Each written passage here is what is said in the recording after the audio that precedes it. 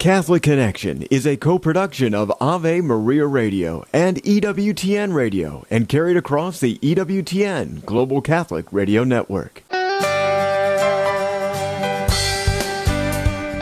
Welcome to Catholic Connection with Teresa Tomeo, keeping you connected to your faith and your world.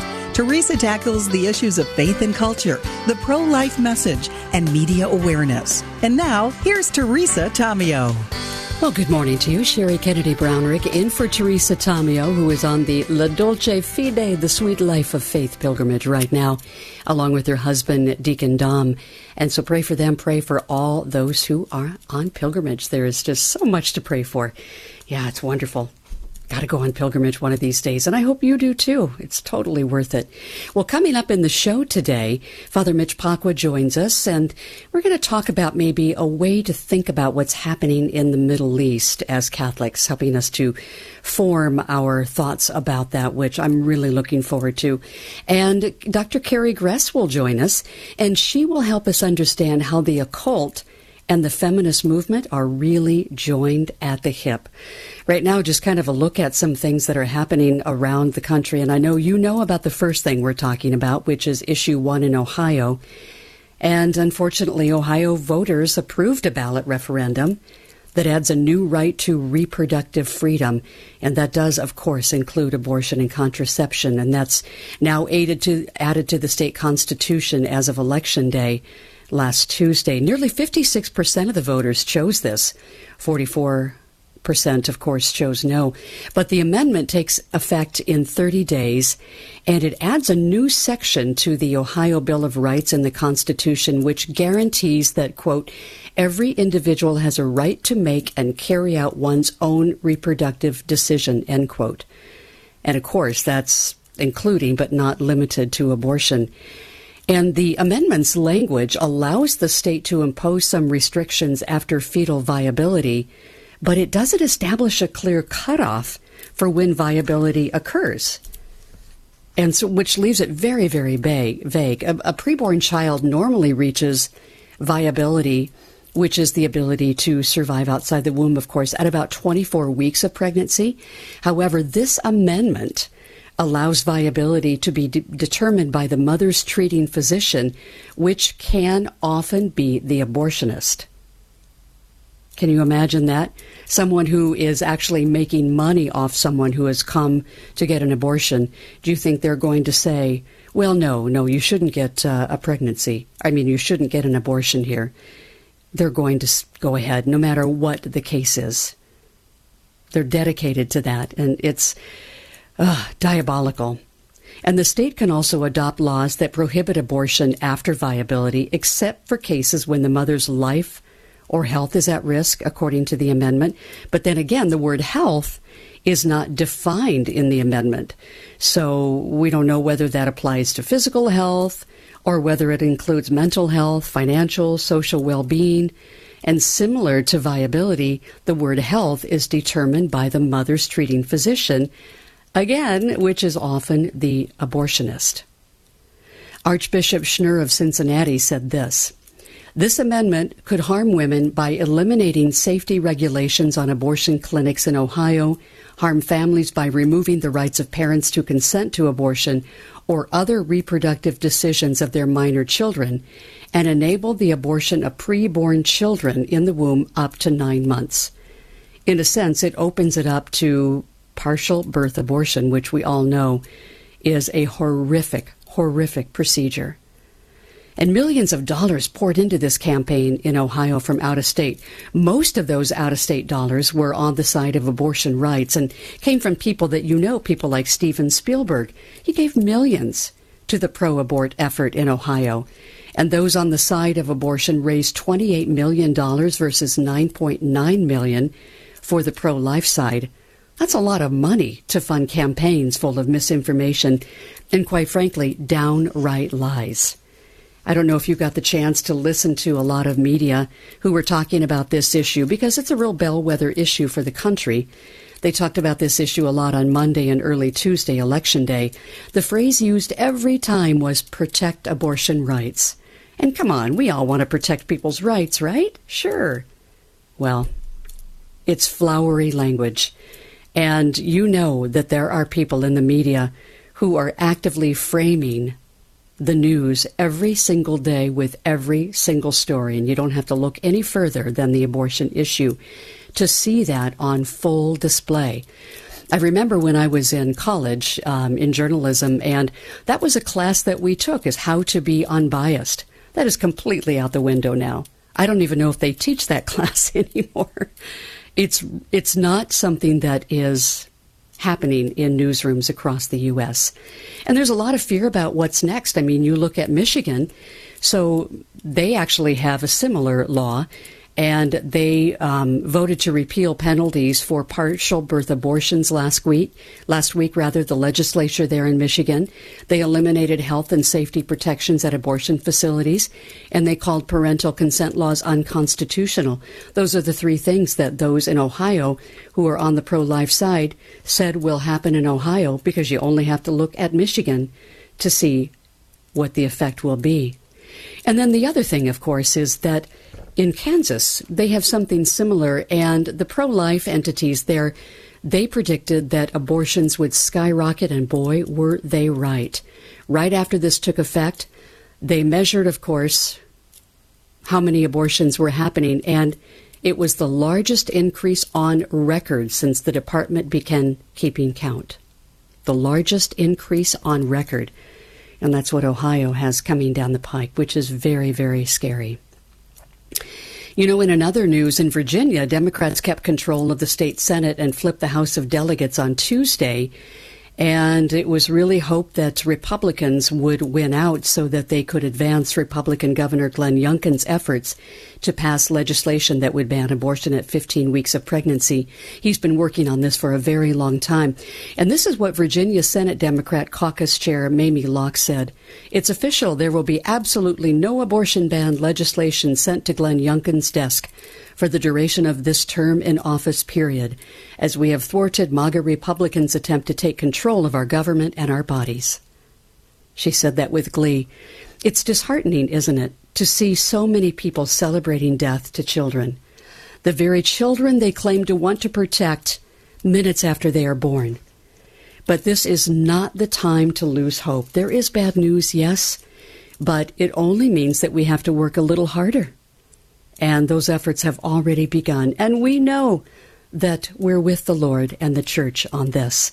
And when you have the Lord on your side, great things happen. So I really encourage you, do not lose hope, because we will win in the end. We'll change many hearts. We'll save the lives of not only children, but also their mothers. Because we all know what happens when you have an abortion. It's a lifelong suffering, despite the efforts of those to tell you that there is no suffering. It's the answer to a problem. It trades in one problem for another, my friends.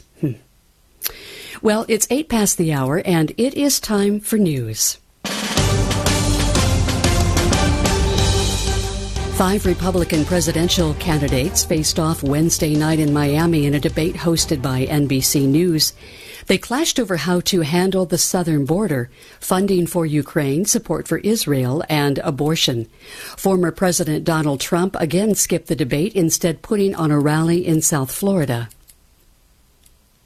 South Carolina Senator Tim Scott says America needs to invest in itself to stave off inflation.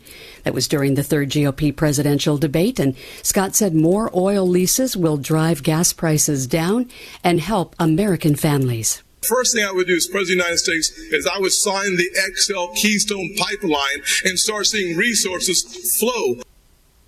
Florida Governor Ron DeSantis said he would reverse Bidenomics and focus on stable prices. Entrepreneur Vivek Ramaswamy said more drilling and fracking would be a good start to bringing energy prices down. Former New Jersey Governor Chris Christie said energy is the key to bringing down prices in every market, including groceries. And former South Carolina Governor Nikki Haley said she would suspend the gas and diesel tax. A report says the U.S. and Israel are discussing a 3-day pause in the war against Hamas. More from Mark Mayfield. NBC News says that Qatar is also involved in the discussions that would allow for more humanitarian aid into Gaza and perhaps the release of some hostages held by Hamas. Qatar is reportedly acting as an intermediary. Israel has always held firm that Hamas must free all of the roughly 240 hostages before it will agree to any ceasefire. Off the heels of securing a contract after a strike against the big three automakers, the United Auto Workers is pushing hard to organize non-union auto plants. UAW President Shawn Fain says the union plans to pull out all the stops and use everything at their disposal to get workers on board. The union has tried several times to unionize non-union plants, most of them run by European or Asian automakers in the American South, where right-to-work laws make paying union dues optional. Fain will be with President Biden today in Illinois to mark the decision by Stellantis to build a new battery plant and a big investment in a truck factory under the new labor agreement.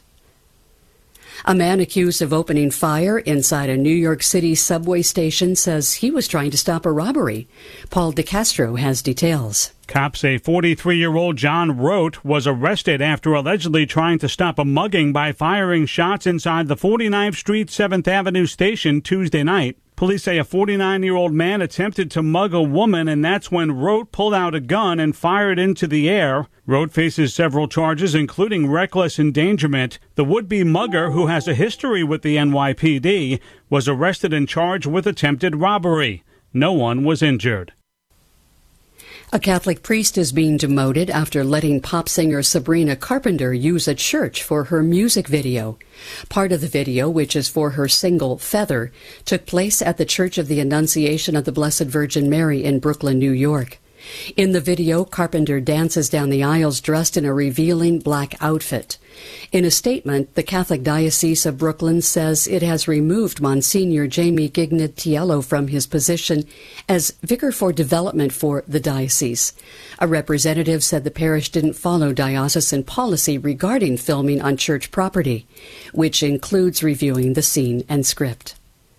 New Jersey Congressman Josh Gottheimer is pushing bipartisan legislation to combat disinformation on social media, especially Chinese-owned TikTok. Trey Thomas has more. The Stop Hate Act would require social media companies to release reports regarding violations on their platforms and how they address them. China is pro-Hamas, so it only makes sense for them to push anti-Israel, anti-American content on TikTok.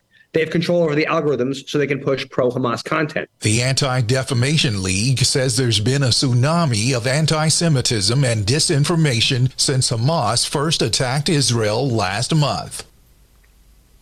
Chicago officials are planning to open a homeless shelter in a hotel in the Streeterville neighborhood. This employee was among a group of staffers at the Selena Chicago Hotel who protested the move after finding out they were going to be laid off. Well, I got a letter from the hotel saying that my co-workers and I are out of work as of this Friday. I couldn't believe it. I feel very betrayed. Officials say the shelter will be operated with state funding for emergency and transitional housing. The decision to open a new shelter comes as the city is still seeking housing for thousands of migrants ahead of the winter months. And finally, the Rockefeller Center Christmas tree is being cut down this morning. It's an 80-foot tall, 12-ton Norway spruce being donated by the McGinley family, and the tree will be brought to Rockefeller Center on a huge flatbed truck and hoisted this Saturday. And as part of an annual tradition, the tree lighting, which draws huge crowds, will take place November 29th. And if you have never had the opportunity to see that tree lighting or see the tree in Rockefeller Center, it's lovely. I have not attempted the skating, however. Well, it's 14 minutes past the hour, and we're coming up next with Father Mitch Pacwa. I'm looking forward to this. Going to be talking about the Middle East and how we as Catholics can think about this conflict and how we can pray about it as well. That's next, right here on Catholic Connection. Stay with us. Underwritten in part by the following nonprofit. Finding good health care, encouragement for healthier living, or solid spiritual direction can be frustrating. That's why the Catholic Healthcare Alternative, CMF Curo, is offering a health-sharing option.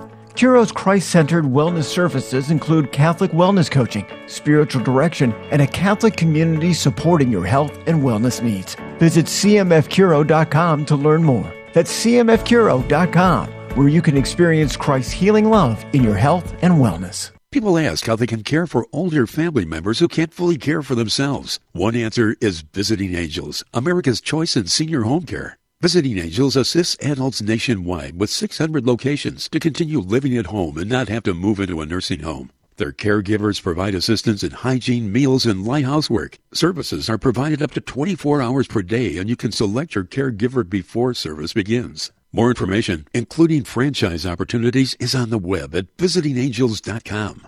And now, the EWTN Family Prayer with Father Joseph. Family, a prayer that we pray together is a powerful prayer.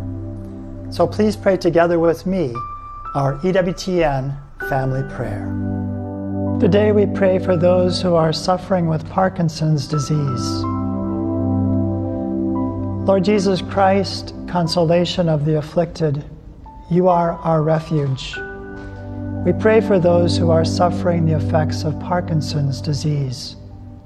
As they lose their physical strength and abilities, increase their spiritual strength and abilities. Renew their inner spirit day after day, and through their share in your sufferings, give the grace of conversion to sinners. In their weakness, reveal your strength. Give peace and joy to those who care for them. Amen.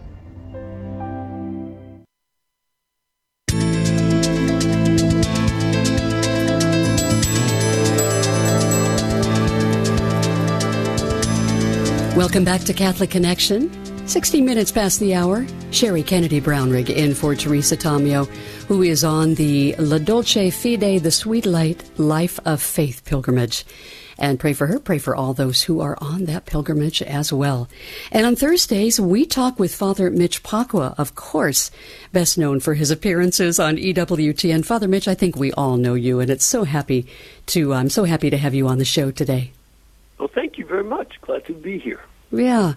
Well, you have been in the Middle East many, many times, and yes. I've been there twice, never on a pilgrimage, which I will take at some point, but I've been there for work and had the opportunity to work with a lot of Palestinian Christians and, see this whole conflict from their, I guess, viewpoint.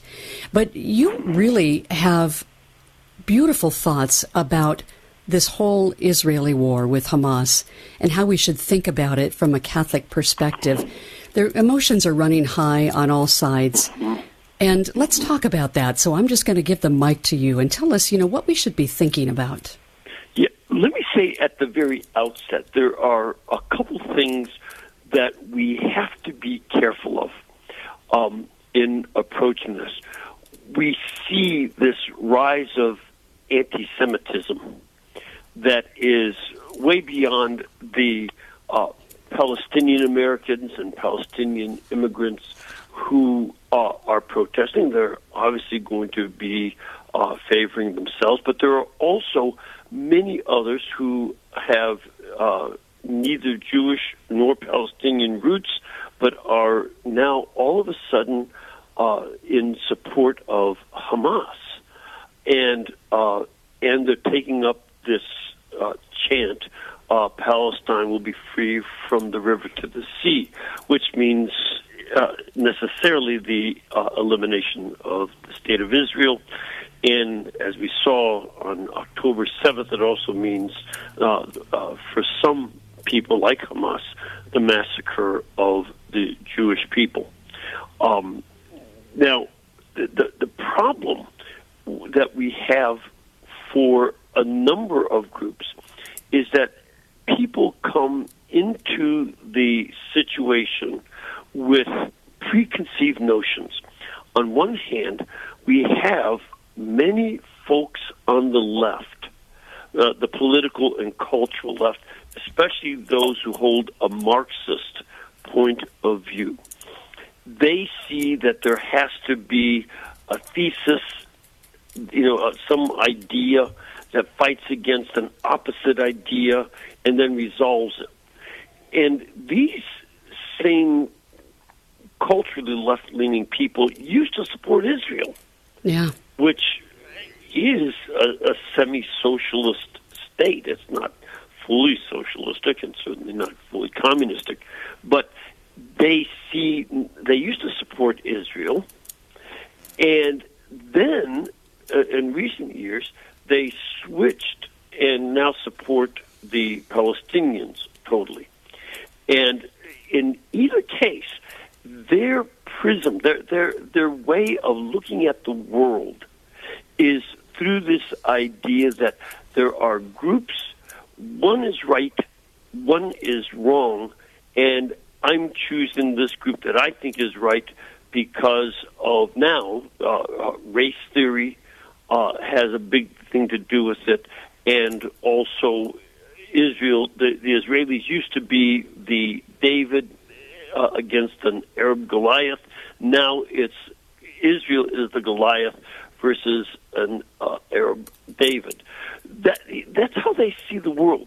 On the other hand, we also have to pay close attention to a number of Christians. I've seen commercials on air that this is a sign of the end times. Get ready for the rapture. This is what's going to happen, and it's all coming to a head. And so they also see this prism of biblical prophecy, and they assume that they are at the time when that's being fulfilled. Therefore, they filter out information that doesn't fit their prophetic biblical prophecy model, and they only highlight what does fit it. And neither one of those approaches or other approaches that filter out information. If information doesn't fit my theory, I ignore it. That's not healthy for anybody. And I don't think folks on the religious prophetic view or the Marxist view are allowing the data to show up. So classically, you see, Representative Tlaib from the state of Michigan, who just would not condemn an absolutely damnable act of killing children, beheading them, baking them in ovens, killing the families, burning them alive. There's nothing about that can be passed over, but neither can the religious prophetic movement folks ignore. Israel does not treat the Palestinians with full justice in all circumstances. They just don't. And we have to try to understand this situation. So that's one. And then one other thing. I don't want to omit those who are thoroughly uninformed about past history and who think that the Israelis and the Arabs have been fighting for thousands of years, therefore there's not going to be an end to it. That's not the case either. But that's just because of lack of information. So that's one of the things I want to start off with. Now, something I'd like to say about the history of this conflict. First of all, you have Jewish people starting to move in significant numbers into the Holy Land in the 1880s.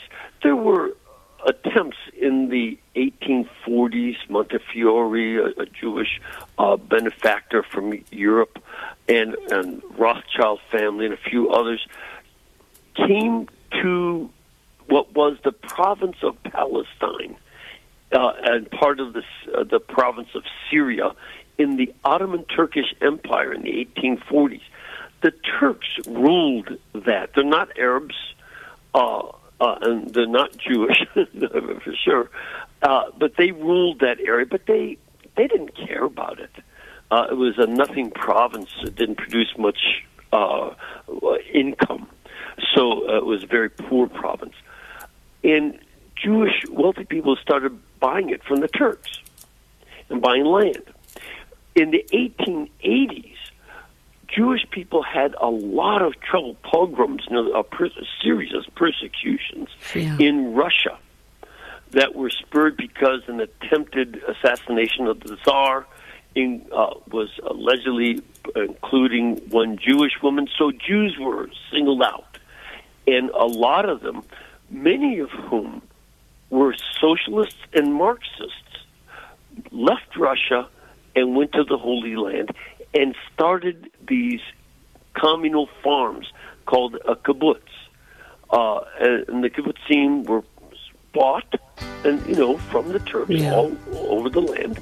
And we've been hearing about all those kibbutzes in the news. And Father Mitch, we're going to have to hold it there just for a moment. We're up against a break. But listeners, come back, because there's so much more to come on this. And I, like you, am so interested to hear what Father Mitch Pacwa says. More to come. Stay with us.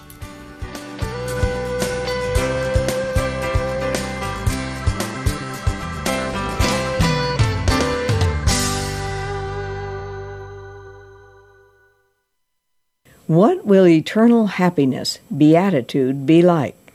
St. Augustine has a pleasant description.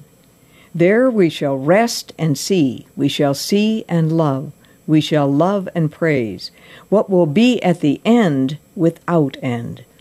For what other end do we have, if not to reach the kingdom which has no end?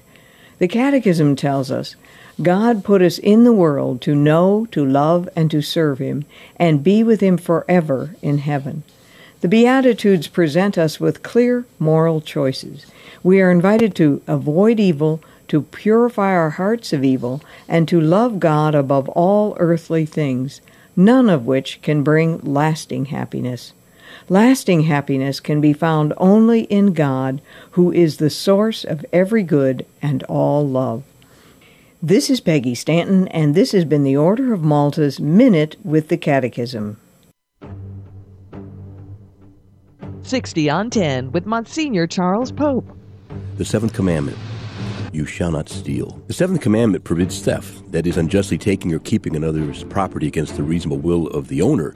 It also prohibits deliberate retention of goods lent or of objects lost. It prohibits business fraud, paying unjust wages, forcing up prices, and taking advantage of the ignorance or the hardship of another person. It prohibits the appropriation and use for private purposes of common goods. Also, work poorly done, tax evasion, forgery of checks, invoices, excessive expenses, and waste. Under the Seventh Commandment is also tucked our social justice teachings, because if I have two coats, one of them belongs to the poor, and I reasonably ought to give what belongs to them, because God gave all the goods of this world for all the people of this world.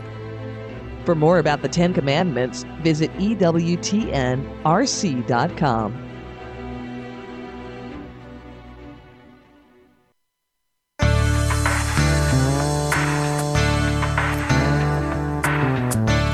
28 minutes past the hour. Sherry Kennedy Brownrigg in for Teresa Tomeo, who is on the La Dolce Fide, the Sweet Life of Faith pilgrimage. And we are talking with Father Mitch Pacwa of EWTN and many other concerns. He's written so much and spoken so much about so many different things, but today talking about how to really think about what's happening in the Holy Land now through the lens of our Catholic faith. And Father Mitch, you were talking in terms of the history, that we have to get the history right. So I'd love it if you could just pick up where you left off. Sure. So I was saying how a lot of Jewish people, especially socialist Marxists, started the kibbutz system that were communal farms in the Holy Land. And religious Jews also came, tending to settle not in the kibbutzim, but in the towns.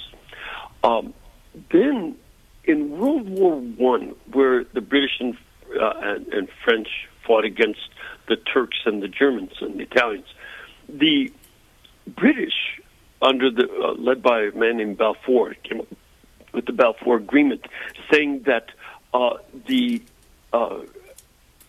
promised the Jews in Palestine, if they would help the British fight the Turks, they'd give them their own land.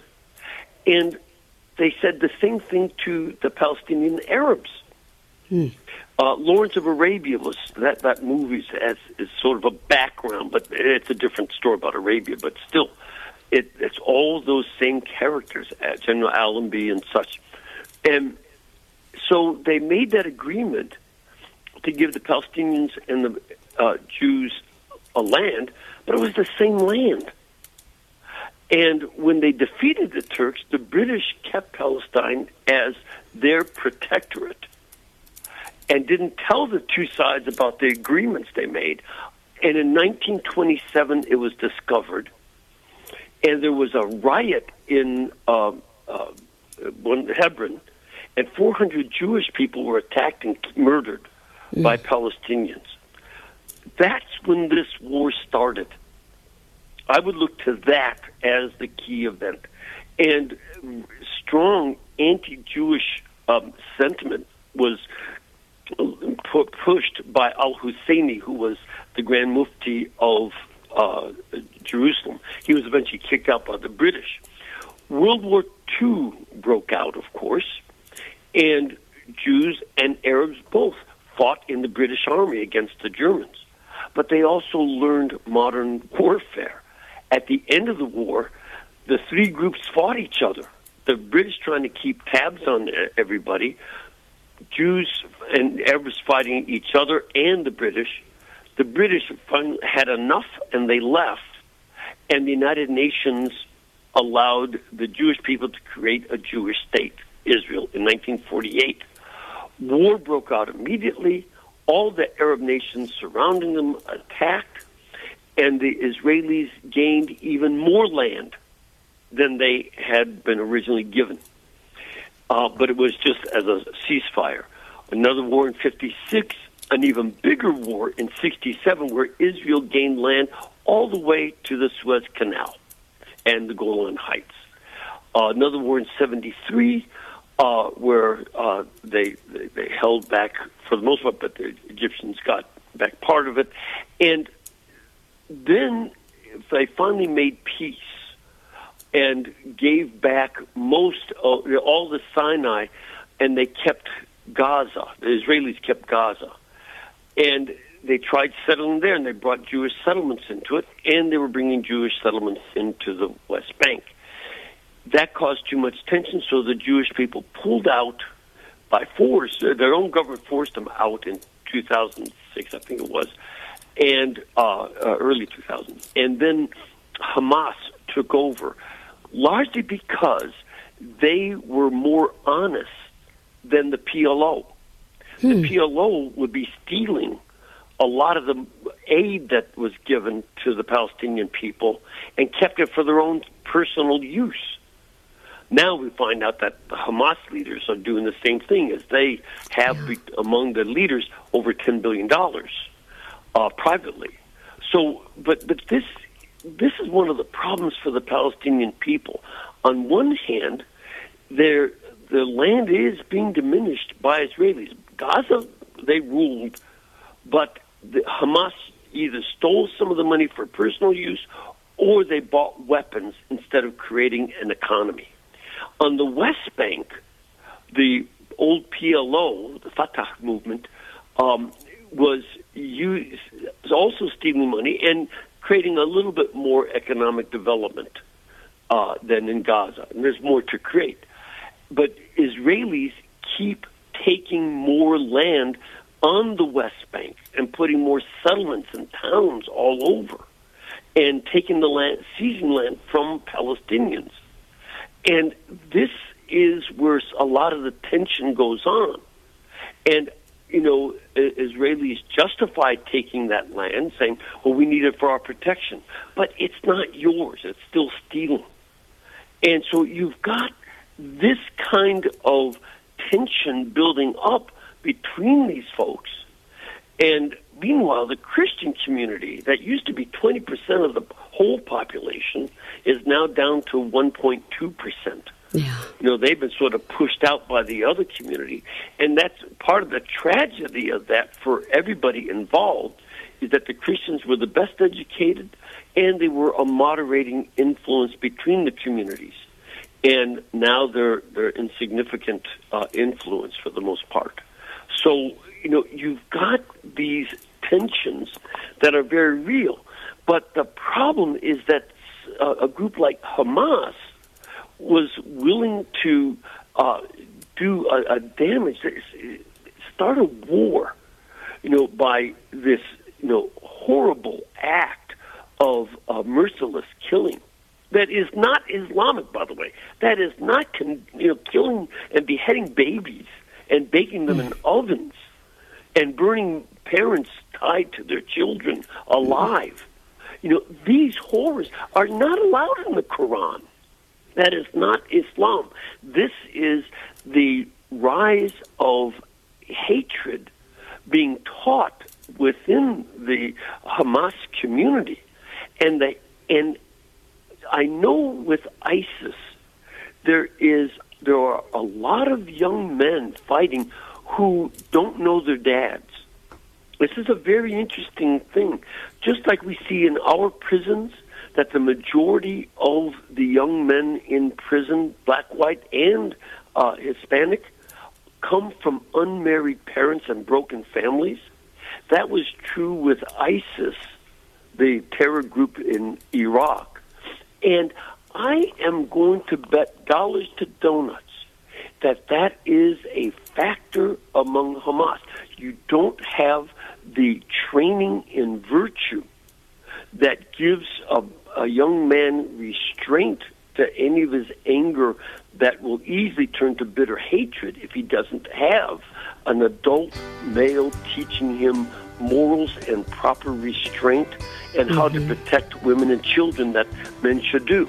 So I would, Father Mitch, we're going to have to hold it there because we're at the end of our time together. But I think you have presented such a wonderful way for us to look at this, and I do hope that you will. I'm challenging you to write that book. So thank you for being with us today. That's Father Mitch Pacwa, and we've got more on Catholic Connection. Stay tuned.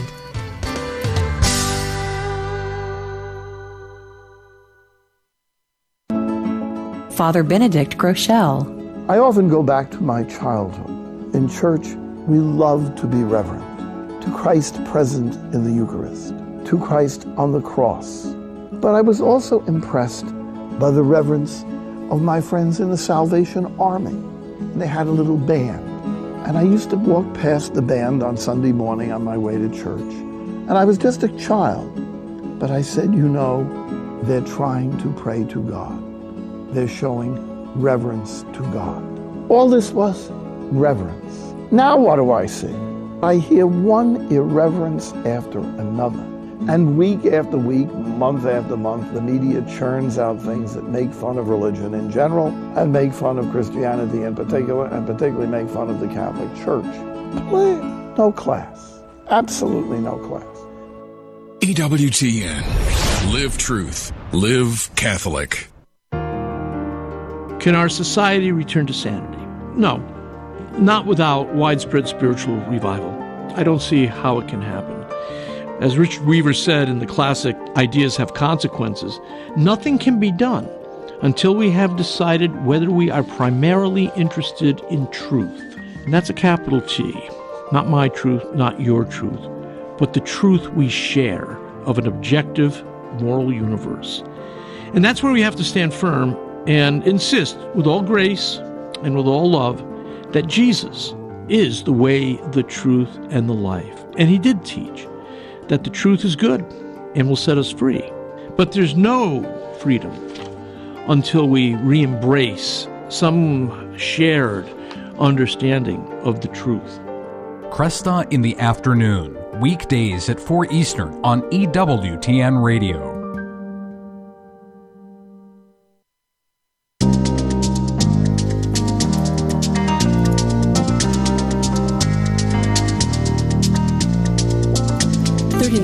The hour. Sherry Kennedy Brownrigg here on Catholic Connection, in for Teresa Tomeo, who is on pilgrimage, the La Dolce Fide, the Sweet Life of Faith pilgrimage. She's there in Italy with her husband, Deacon Dom, and pray for them, pray for all those on that pilgrimage, as always.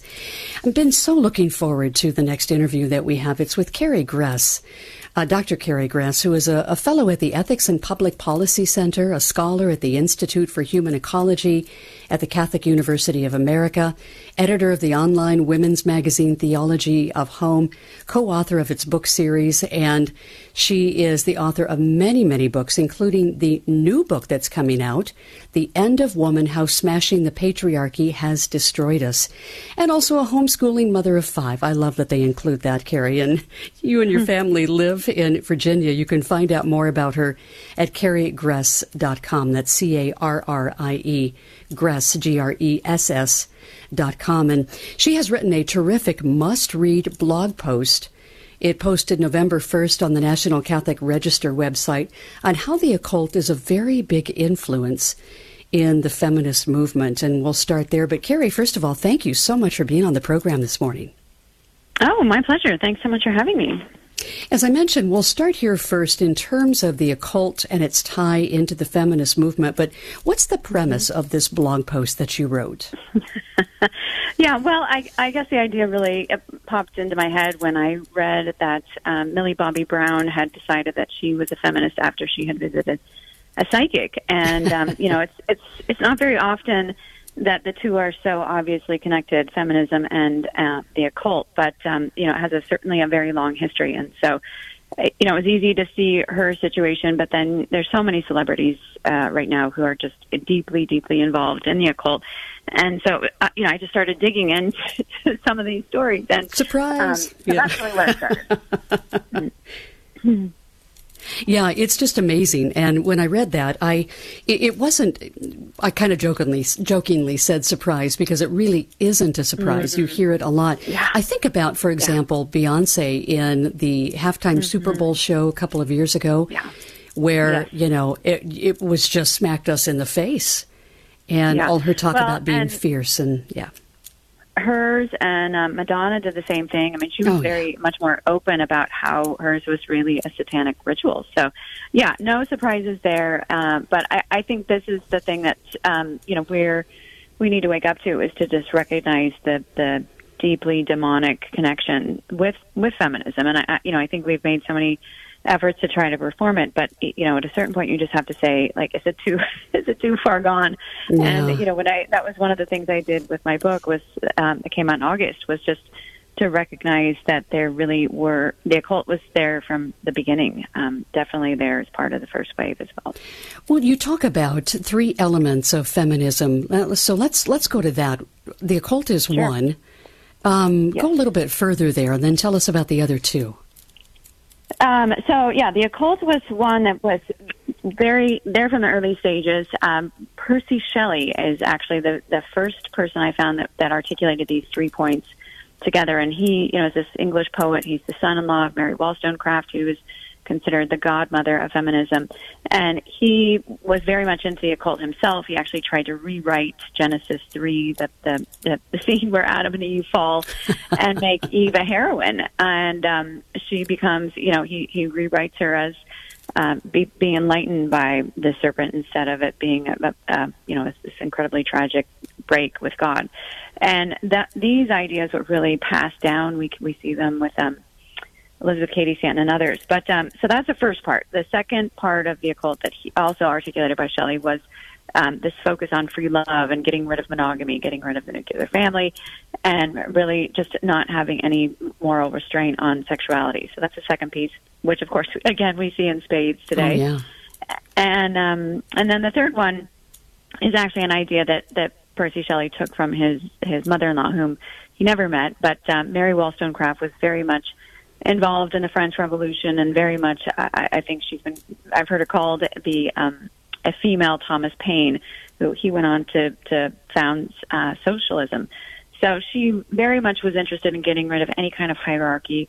The French Revolution, of course, got rid of the French hierarchy, but they also wanted to get rid of the church, and you know, we see that kind of destruction in the history of the French Revolution, as well as even the military.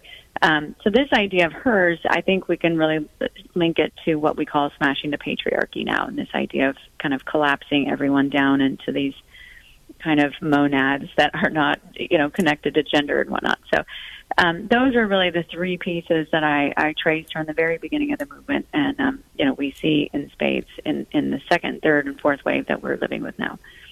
Yeah, we are absolutely living it now. And how is feminism, you talk about this in the book, which again is The End of Woman, How Smashing the Patriarchy Has Destroyed Us.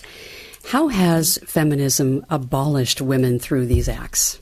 Yeah, I think that's really the big question. And it started with the fundamental question that feminism asked. And, starting with Mary Wollstonecraft, not explicitly, but it's there in the text, and you see it over and over again sort of resurfacing throughout the movement. The question feminism has asked is, how do we make women more like men? It wasn't a question of how do we help women be better women, how do we help them be better mothers and deal with their fertility.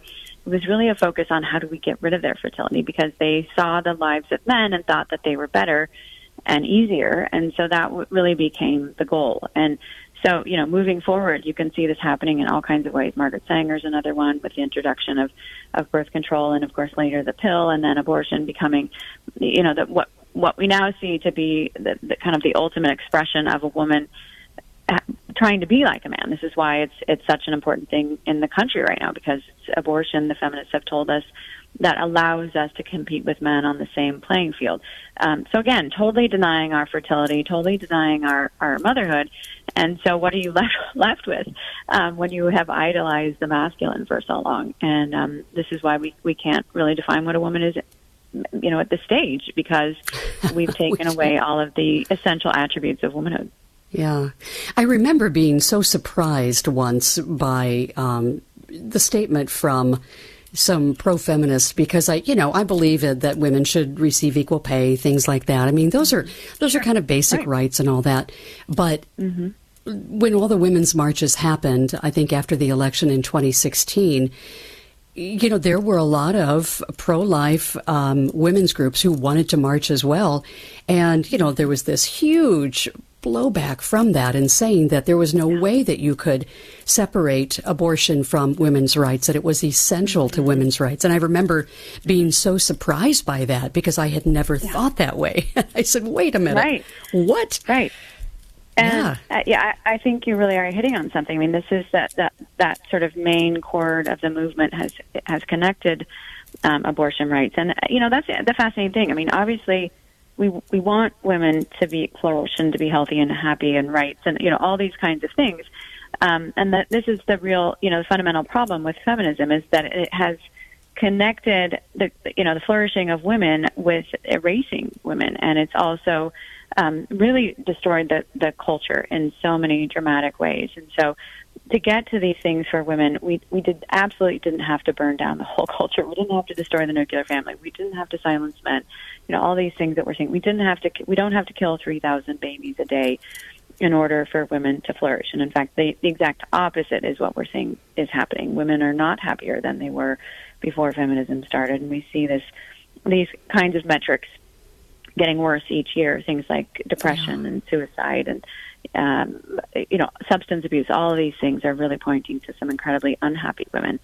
And that's the real tragedy, is we just keep being told that we need more of it and things will improve, and that's absolutely not happening. Yeah, the doubling down. And I've always posited that, when a woman has an abortion, she sets herself up for a life of suffering, and no matter what the pro-abortion side says. And we're talking with Dr. Carrie Gress about feminism, the occult, and how the feminist movement has really erased women, ended women. And we're up against a break, and we've got more to come, though, so stay with us.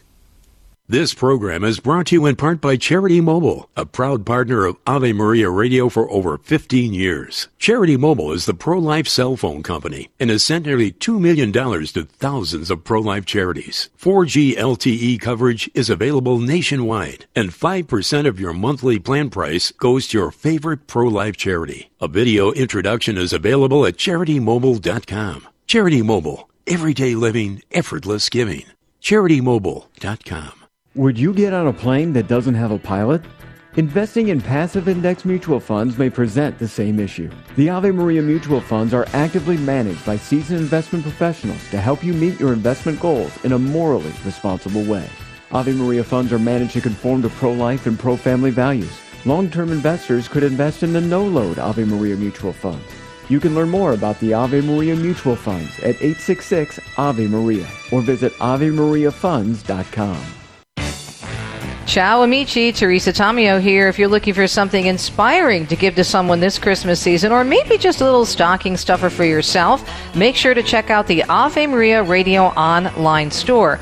Plenty of books are sale to teach, inspire, and renew your connection with God. Speaking of sales, my book, Everything's Coming Up Rosy, is 25% off this month while supplies last. So go ahead over to AveMariaRadio.net and click on the bookstore. Happy shopping. People ask how they can care for older family members who can't fully care for themselves. One answer is Visiting Angels, America's choice in senior home care. Visiting Angels assists adults nationwide with 600 locations to continue living at home and not have to move into a nursing home. Their caregivers provide assistance in hygiene, meals, and light housework. Services are provided up to 24 hours per day, and you can select your caregiver before service begins. More information, including franchise opportunities, is on the web at visitingangels.com.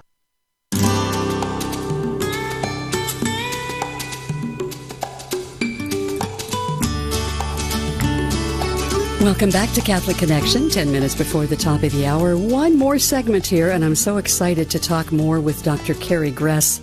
And we are talking about the tie between witchcraft and feminism and really the occult, together with feminism, and how that has been there since the very beginning, and also how feminism has actually essentially erased women. She's got a new book out, came out in August, The End of Woman, How Smashing the Patriarchy Has Destroyed Us.